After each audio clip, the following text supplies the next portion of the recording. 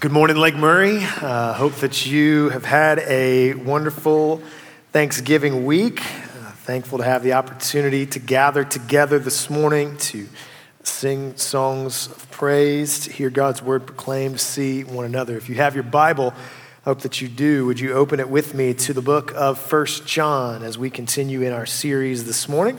It is a exciting season as we begin the Advent season. Today is the first Sunday of Advent where we celebrate the first coming of our Savior, Jesus Christ, and anticipate his second coming during this season. Thankful to have the opportunity to begin in this way today. A friend of mine I saw this week, another pastor friend of mine, was tweeting out about Advent, and he just said, hey, does anybody know what the weeks, kind of the themes of Advent weeks are? I'm getting conflicting answers on the internet. And I thought, I think I'm getting conflicting answers on the internet could be added to the end of every question ever, right? Like there are lots of opinions and thoughts, and even on things that seem simple, like we're getting conflicting answers on the internet. And we do live in a little bit of a confusing time. We live in the era of fake news, and we've just all walked through this for the last several years. How can you trust the reliability of what you're receiving? There's a really interesting website that I came across. It was actually put together by a Clemson University media professor, and I hesitate to mention Clemson University this morning on the morning of our great sorrow. However, it was put together by a Clemson communication media professor. It's called spotthetroll.org, and basically what he's done is we've seen this over the last several years. There are lots of kind of real, true social media accounts, but then there are also fake social media accounts. And a lot of those times, those fake social media accounts are used to kind of stir up division or kind of push an agenda. And he's kind of created this resource where you can go to this website and take a test that kind of walks through kind of some of the signs of how you know whether or not this is a actual person or whether it is a troll. And this kind of goes back to some information, or I guess a piece of advice that my grandmother used to give me. My grandmother used to always say, consider the source. Have you heard that? Consider the source. Like if you hear something, think about where it's coming from. And so we all kind of have to do that today, right? When we receive information, we've got to consider the source. And to consider the source, we've got to look at the intention. We've got to understand, what's the purpose of this? Is this to inform? Is it promoting something? Is there an agenda here? Is it just someone trying to cause division? And as Christians, as people of the truth, it is incredibly important in this day and age to our public witness that we are not knowingly or unknowingly spreading or sharing disinformation, especially in an age where objective truth is under attack. And something similar is happening here this morning in 1 John chapter 4. We've been reading through the letter of 1 John, and we know that the churches here in Ephesus are divided over doctrine, and that several false teachings and teachers had crept into the church and begun to teach things that were in contradiction to the Word of God. And so the church finds themselves confused over these conflicting messages that they're hearing. And the conflicting messages are primarily about Jesus. And the false teachers are beginning to ask these questions and beginning to confuse the believers into thinking, is Jesus really the Messiah? Was Jesus a divine being who only pretended to be human? Was he a human being that somehow became divine? Is salvation by grace through faith in Christ alone, or is it from also some of our own work or righteousness? Is there some special knowledge that I need to attain before I can trust Jesus? All of these things were beginning to be taught within the church, and John has a burden for the people in Ephesus. And he wants to address this morning the false teachings and the teachers who have sought to deceive the church. And he commends to the church that they consider the source. Who or what is behind the teaching that they are hearing? And he asks them and he commands them to compare it to what they already know to be true. And so my hope this morning is that as we continue in this letter, in the study of God's word, we would grow both in our ability to identify false gospels when we hear them and to also come to more fully appreciate the true gospel that we've received. So if you have your Bible, 1 John chapter 4, we're going to start in verse 1. Beloved, do not believe every spirit, but test the spirits to see whether they are from God. For many false prophets have gone out into the world. By this you know the Spirit of God. Every spirit that confesses Jesus Christ has come in the flesh is from God. And every spirit that does not confess Jesus is not from God. This is the spirit of the Antichrist, which you heard was coming and now is in the world already. Little children, you are from God and have overcome them. For he who is in you is greater than he who is in the world. They are from the world. Therefore they speak from the world, and the world listens to them. But we are from God. Whoever knows God listens to us, and whoever is not from God does not listen to us. By this we know the spirit of truth and the spirit of error. Would you pray with me? Father, we pray that this morning that you would help us to discern between the spirit of truth and the spirit of error. Father, that we would see Jesus this morning exalted in the word. God, as we study this passage, I pray that you would give us eyes to see, ears to hear, minds to understand, and hearts to receive that which you have for us by your Spirit through your word. We give this time to you. In Jesus' name we pray. Amen.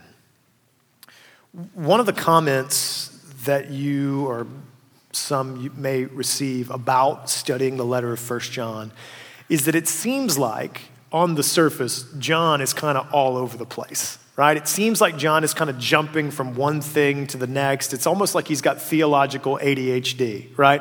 He's just kind of hopping from here to here, and he's kind of stringing together all of these random thoughts. For example, our passage this morning kind of falls in an interesting place because we've just spent the last 2 weeks, John, talking about how important it is to love one another, how love is a result of right belief and practical obedience. And in the next back half of chapter 4, we'll see this next week, John goes back to this idea of how important it is that we love one another as believers in Christ. But right here, smack in the middle of his section about how important it is to love, we've got 6 verses about false teachings and false teachers. And so it seems like on the surface, this is John kind of running off on a rabbit trail, but that's not true. Because John, although he does not follow the same kind of clear outline that, say, the Apostle Paul does in his letter, John is not randomly throwing ideas together. As we saw in the introduction to the book, John is kind of weaving this rich theological tapestry in his approach to encourage the church.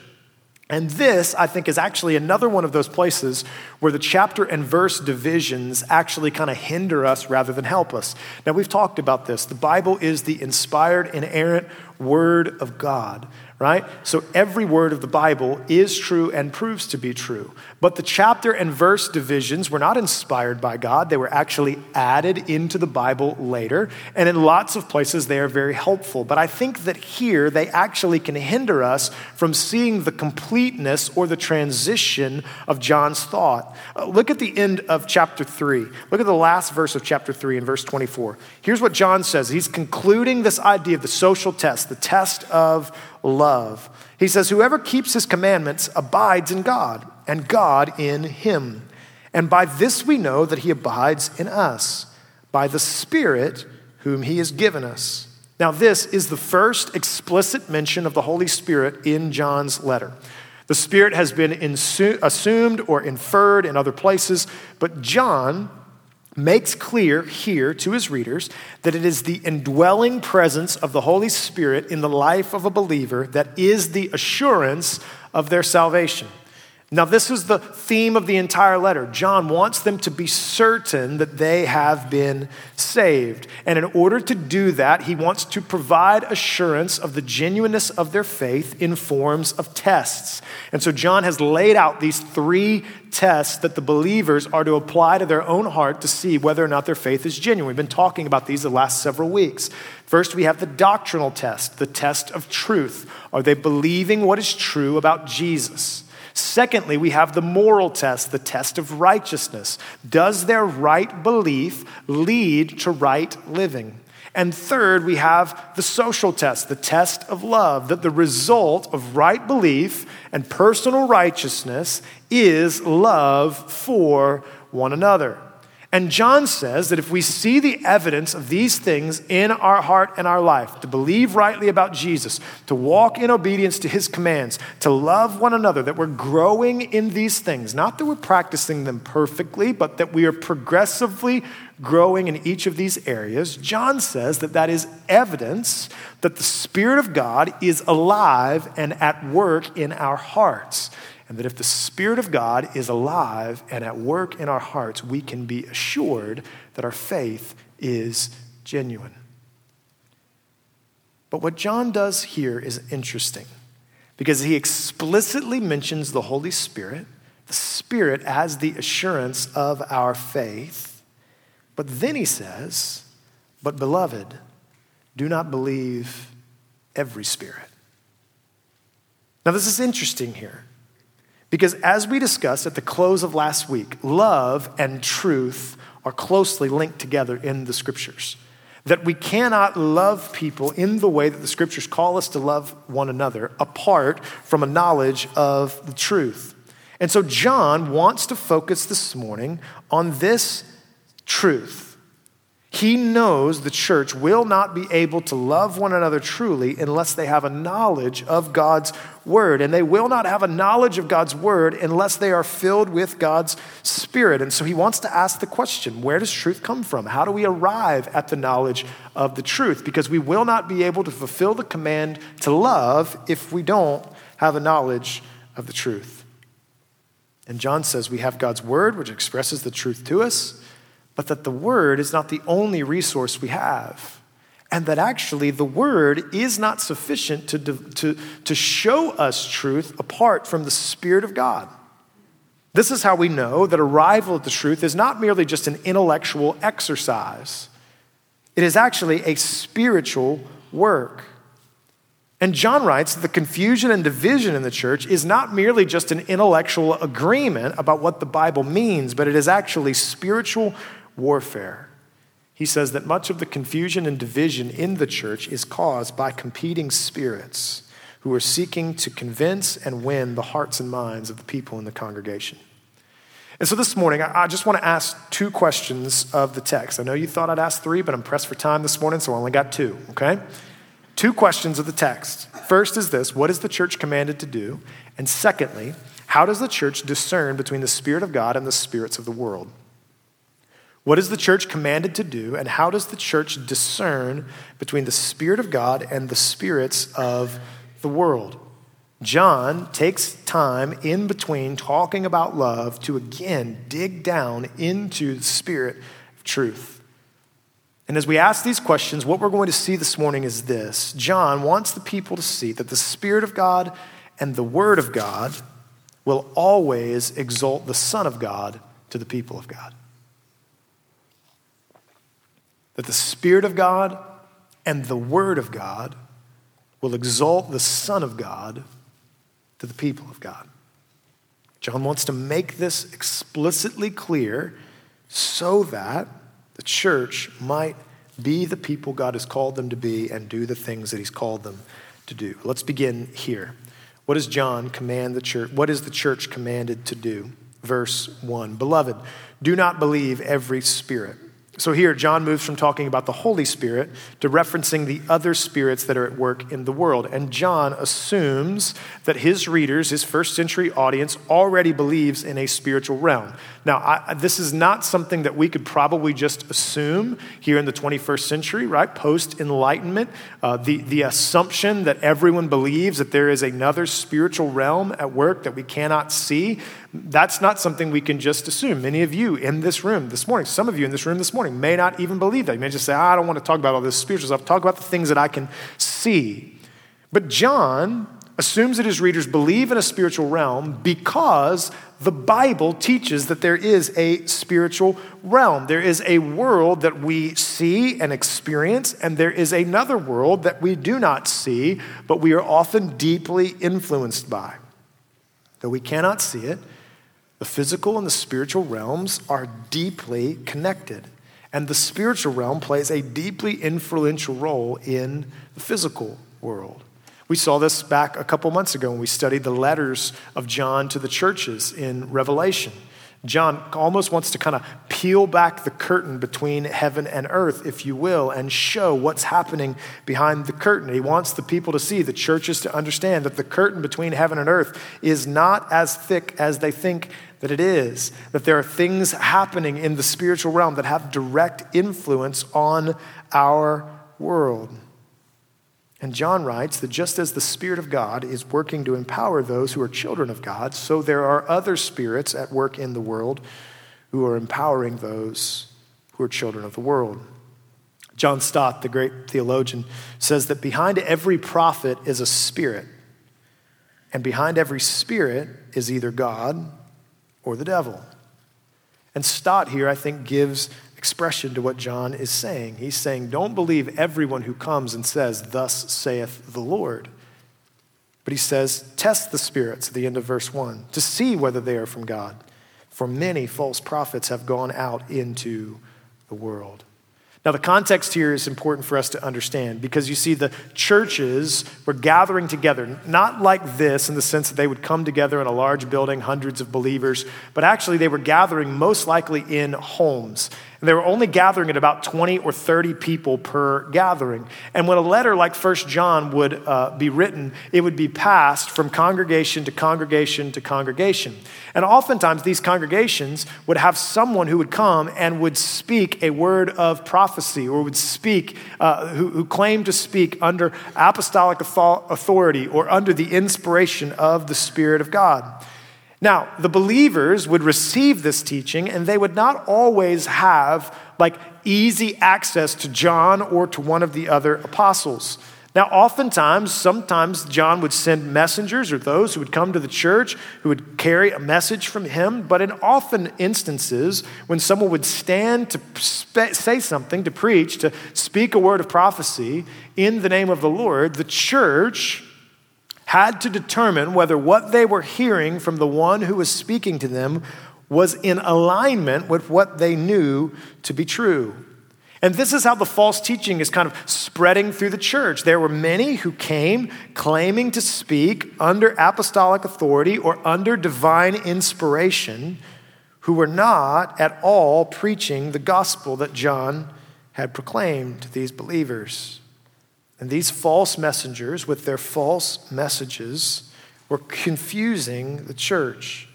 And so John here warns the church that any message they receive from anyone who claims to speak for the Lord ought to be compared to the standard of truth that they have already received in the gospel of Jesus Christ.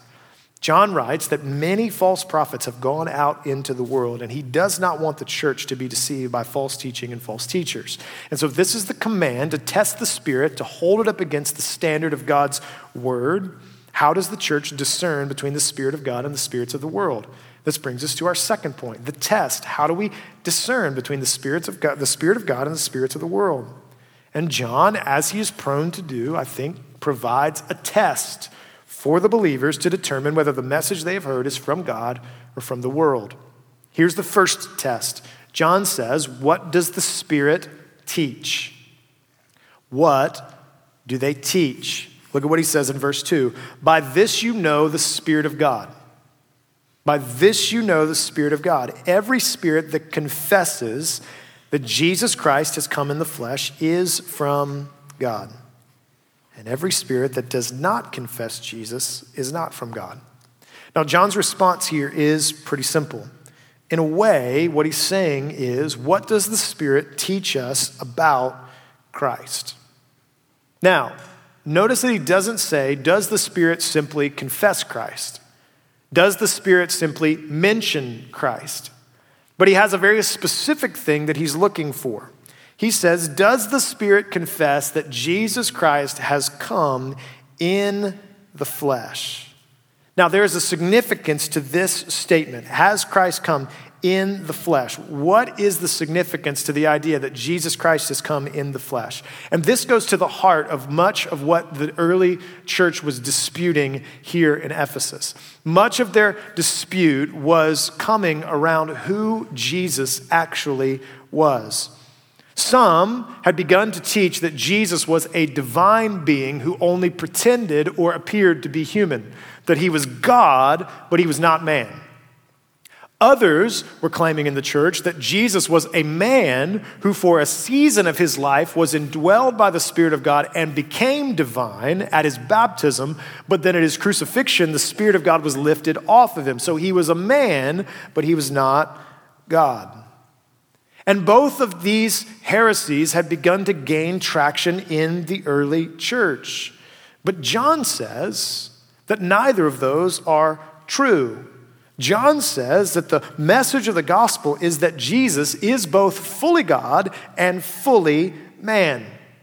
The theological idea behind this is the idea of what we call the incarnation, that God himself became flesh, that he put on skin and bone and became a human being, meaning that whatever it means to be God, he is, and whatever it means to be human, he was. Now you may say, well, what's the significance of the incarnation? I'm glad that you asked. You see, if Jesus were God, but not man, he could not have died for our sins. But if Jesus were man, but not God, his death would be of no eternal value. You see, only Jesus as the God-man, only Jesus as God incarnate, only Jesus Christ is uniquely positioned to provide salvation for sinners. And he couldn't do it if he was man but not God. And he couldn't do it if he was God but not man. But he can if he is fully God and fully man. You see, only Jesus as the God-man has the power in his life, death, and resurrection to save us from sin. Later, several centuries later, Athanasius, who is one of the early church fathers, he was the bishop of Alexandria, wrote a tremendous little book called On the Incarnation, which I would actually commend to you during this Advent season. Now listen, it's not a light read, but it is a tremendous theological treatise on the importance of the incarnation. And in his book, On the Incarnation, Athanasius wrote this about Jesus, the God-man. He says, "For now that he has come to our realm and has taken up his abode in one body among his peers, henceforth the whole conspiracy of the enemy against mankind is checked. And the corruption of death, which before was prevailing against them, is done away. For the race of men had gone to ruin had not the Lord and Savior of all, the Son of God, come among us to meet the end of death." John says to those who are in the church, what do those who are among you profess about Jesus Christ? Does the Spirit teach that Jesus Christ is the incarnate Son of God, whose life, death, and resurrection is the only way of salvation? Or does it proclaim a Jesus that the scriptures are not familiar with? John says that many will come to you and teach you false things about Jesus, and he calls these things what they are. He says this, at the end of verse 3, "This is the spirit of Antichrist, which you have heard was coming, and now is in the world already. Little children, you are from God and have now overcome them, for he who is in you is greater than he who is in the world." Now here again, John refers to the spirit of the Antichrist. If you go back several weeks at the end of chapter 2, John talks to us about this spirit of Antichrist. We've talked about what that is. He's not talking about the Antichrist, the one who will come at the end, who will deceive, but he's talking about the spirit of Antichrist, which means the spirit that is against Jesus, the spirit that is at work to oppose the Father. He says that these spirits who come claiming to speak on Jesus or the Lord's behalf, but then teach false things about him, are not from God, but they are actually anti-Christ. And he says the purpose of anti-Christ is to deceive. And that the way that they would deceive is not by completely denying Jesus, but by misrepresenting him. You see, if the false teachers had come into the church and they had said, no, don't worry about this Jesus character. Like, he doesn't have anything to do with anything. Think about this. Then the church would recognize that teaching is a false teaching. But what the false teachers were doing is they were creeping into the church and they were taking an aspect of Jesus or a part of Jesus and they were attaching it to something else, or they were stripping Jesus of something that was essential to his work as the Messiah, and they were presenting this new kind of transformed, or this new kind of morphed Jesus into something or someone else that fit whatever it was they were really after. Martin Lloyd-Jones, the great preacher of the 20th century, says that the teaching of the Antichrist is not a denial of Christ, it is a misrepresentation of Christ. It is a teaching that either does something to him or detracts something from him. And so we see that this teaching was not just to out and out deny Jesus, but it was to make Jesus into something that he was not. Now you may say, well, it's a good thing we don't live in the first century anymore because we don't see that in our culture at all. Of course we do.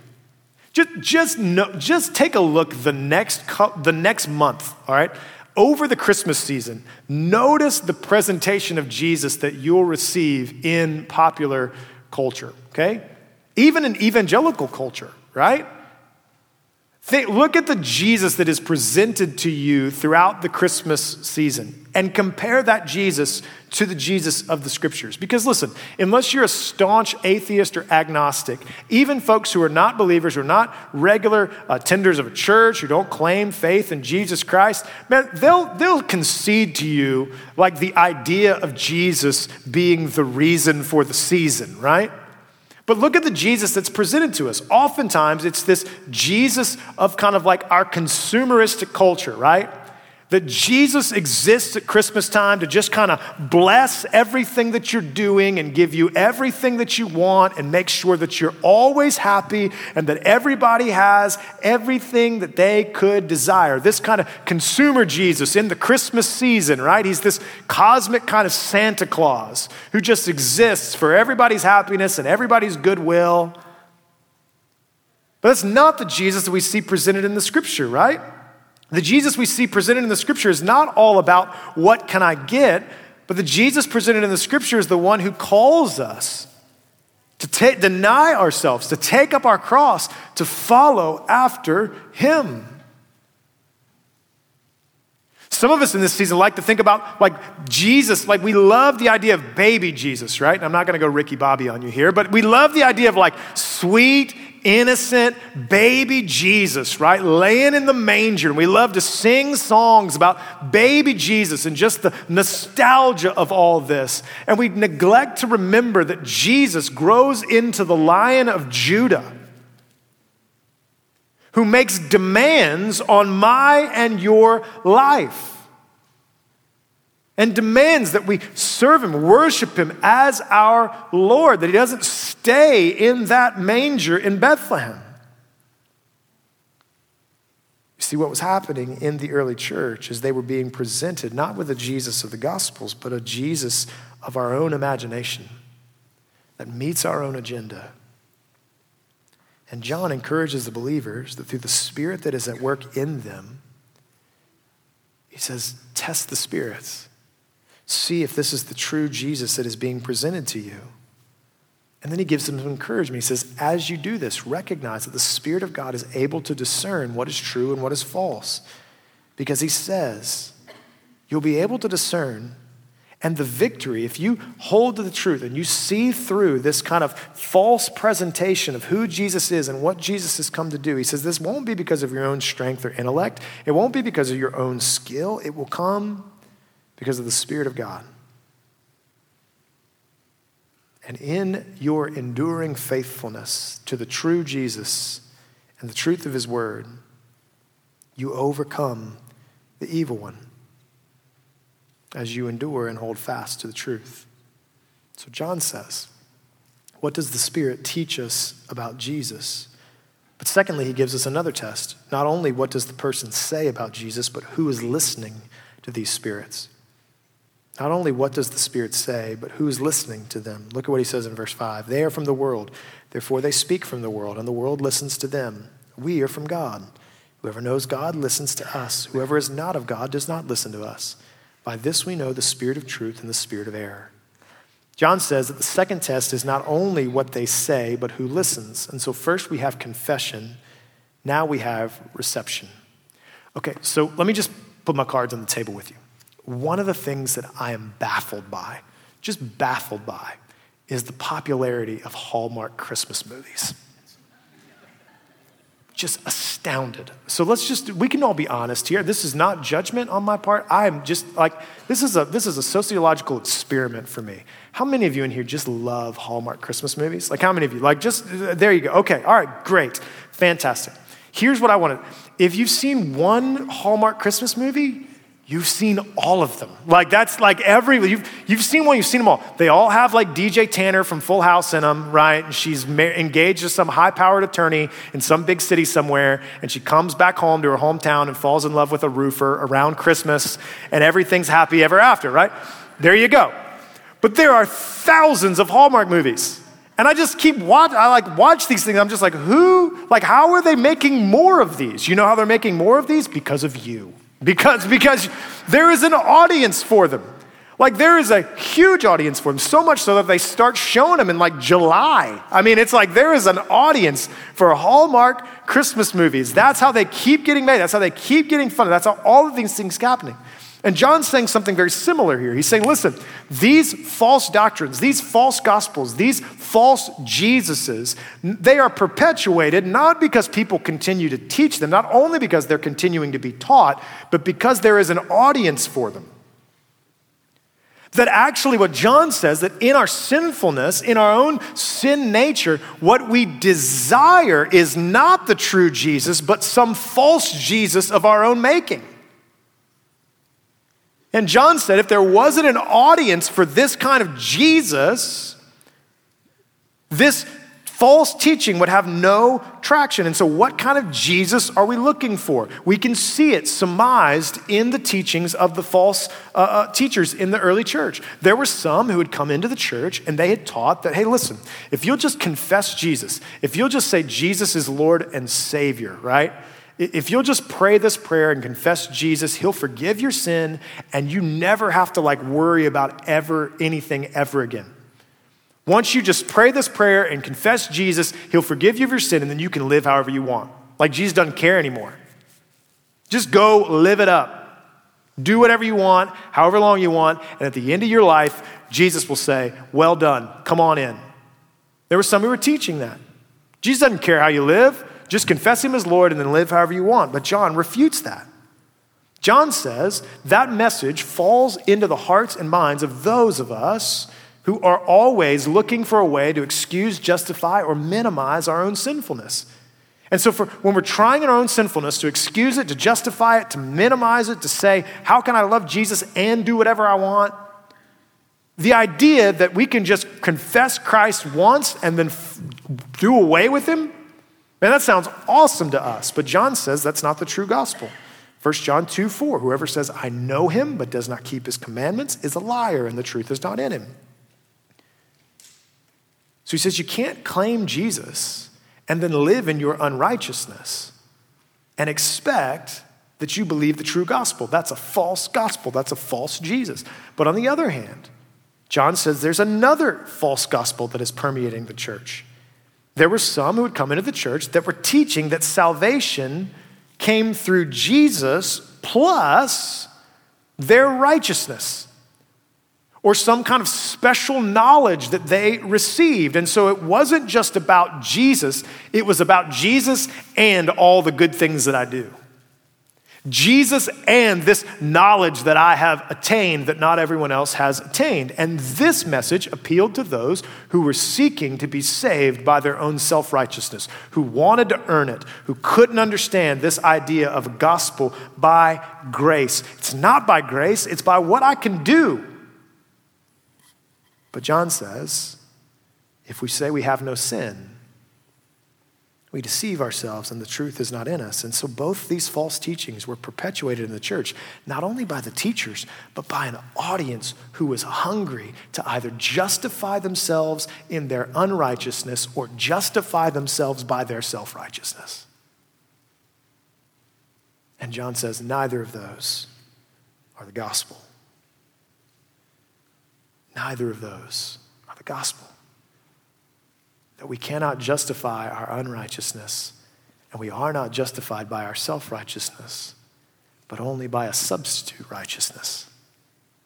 Only by recognizing our need for a Savior, our inability to save ourselves, and the exclusivity of Jesus to meet that need.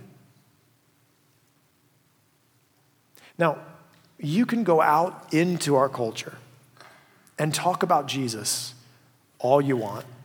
Talk about what Jesus has done in your life. Talk about how much you love Jesus. Talk about how great your church is. And listen, by and large, nobody is really going to press back on that if you talk about what Jesus has done for you. But the minute you say that Jesus makes a claim on them, all of a sudden things get a little dicey. Because it's fine if you want to believe Jesus for you, but as Christians, we make the claim that Jesus actually is Lord, not just of me or of us, but of all. And so what John says here is that this message of the gospel, that we are great sinners in need of a great Savior, and that there is only one way of salvation, and it is by grace through faith in Jesus Christ alone.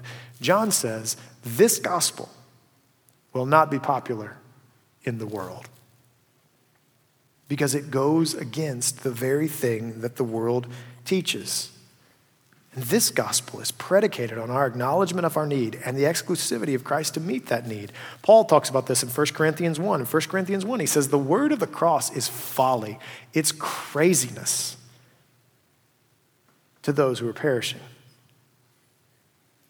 But to we who are being saved, it is the power of God.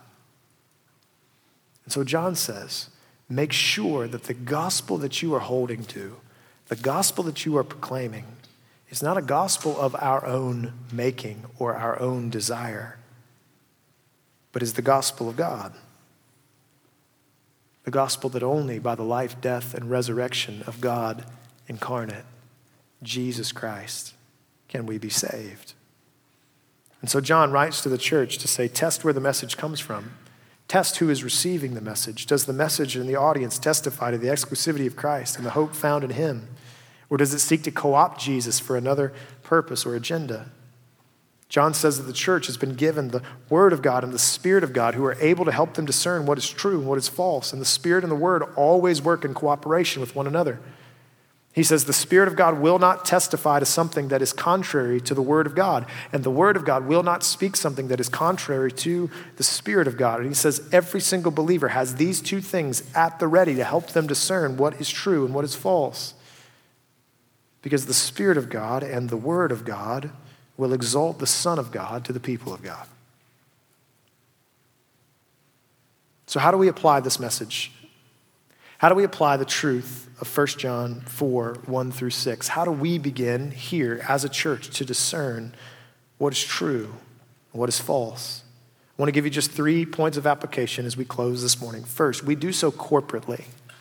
We do so corporately. You see, John's expectation is that the church would test the spirits corporately, meaning that they would do so together, meaning that it is the responsibility of the church to make sure that what they are being taught or what is being presented to them is in alignment with the truth.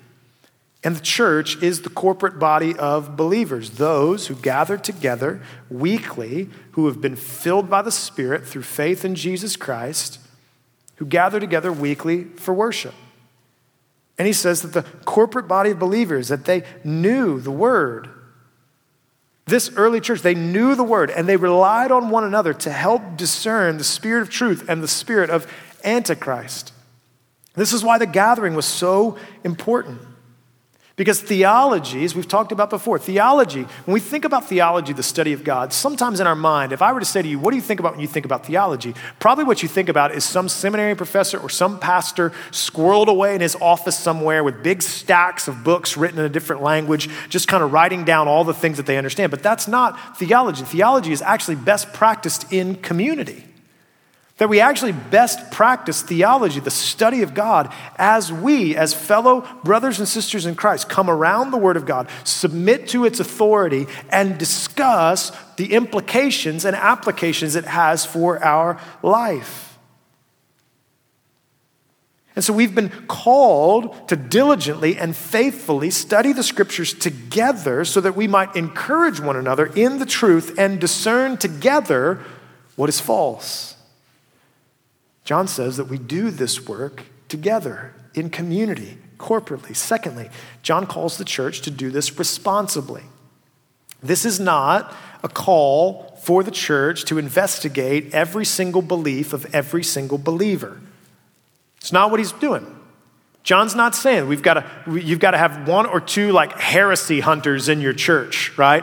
Who call you every week and want to see what it is that you understand. Like, what do you really think about eschatology? You know, what do you really think about ecclesiology? What do you really think about soteriology? And somebody's like, I don't really know what any of those things even mean, right? It's like, well, you're out, right? But there are some in the congregation who feel it is their role to be heresy hunters in the church. John says that's not the role of one or two people in the church. That's the responsibility of all the believers.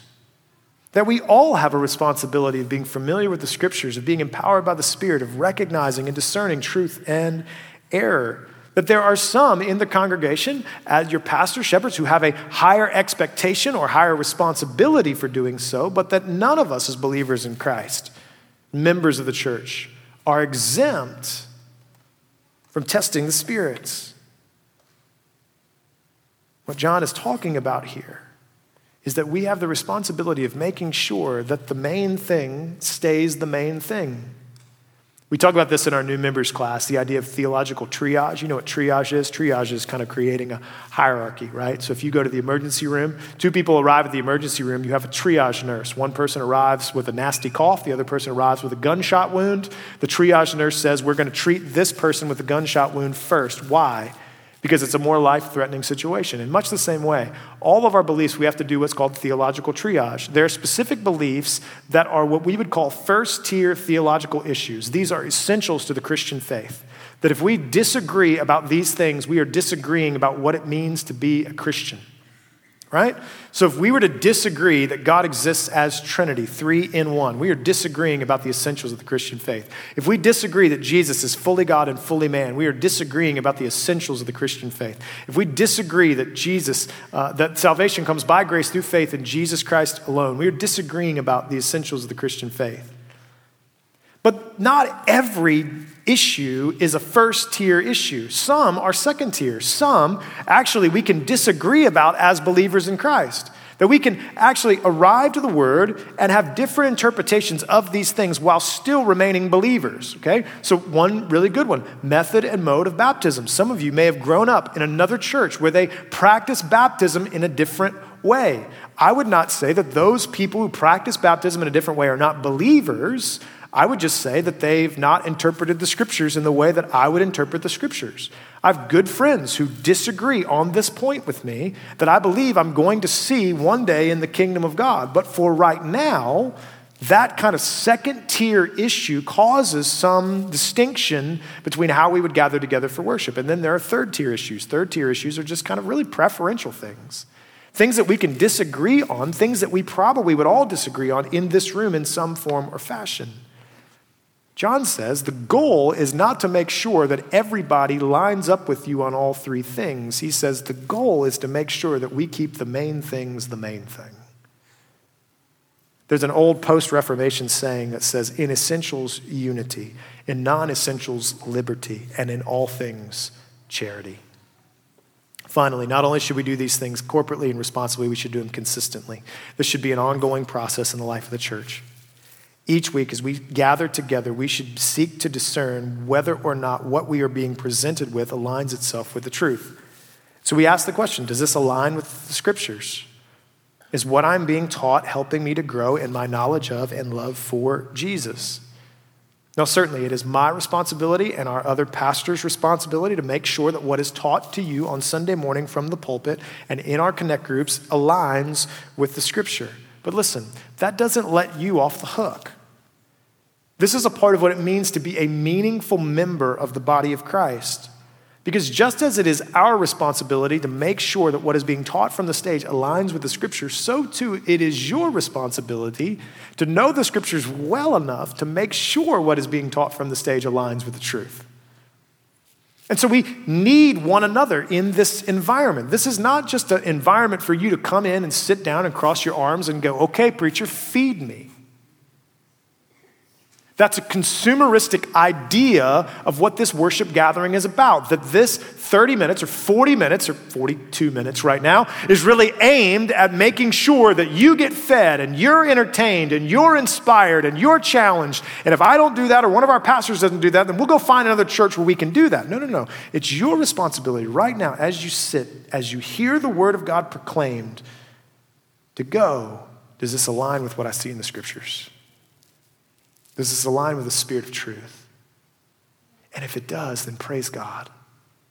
Then let's affirm that the word of God was proclaimed over us this morning, that the word of God is working to transform the people of God into the image of the Son of God. But if not, if something other than the word was proclaimed, if something other than Jesus was offered to us as a means of salvation, then we should have real issue with that. You see, we need one another in the church to ensure that we are holding fast to the truth of the gospel, and that as we seek to be a church committed to the Great Commandment and the Great Commission, my prayer is that we, as the people of God, would covenant together weekly to hold fast to the word of God by the Spirit of God, for the glory of God alone.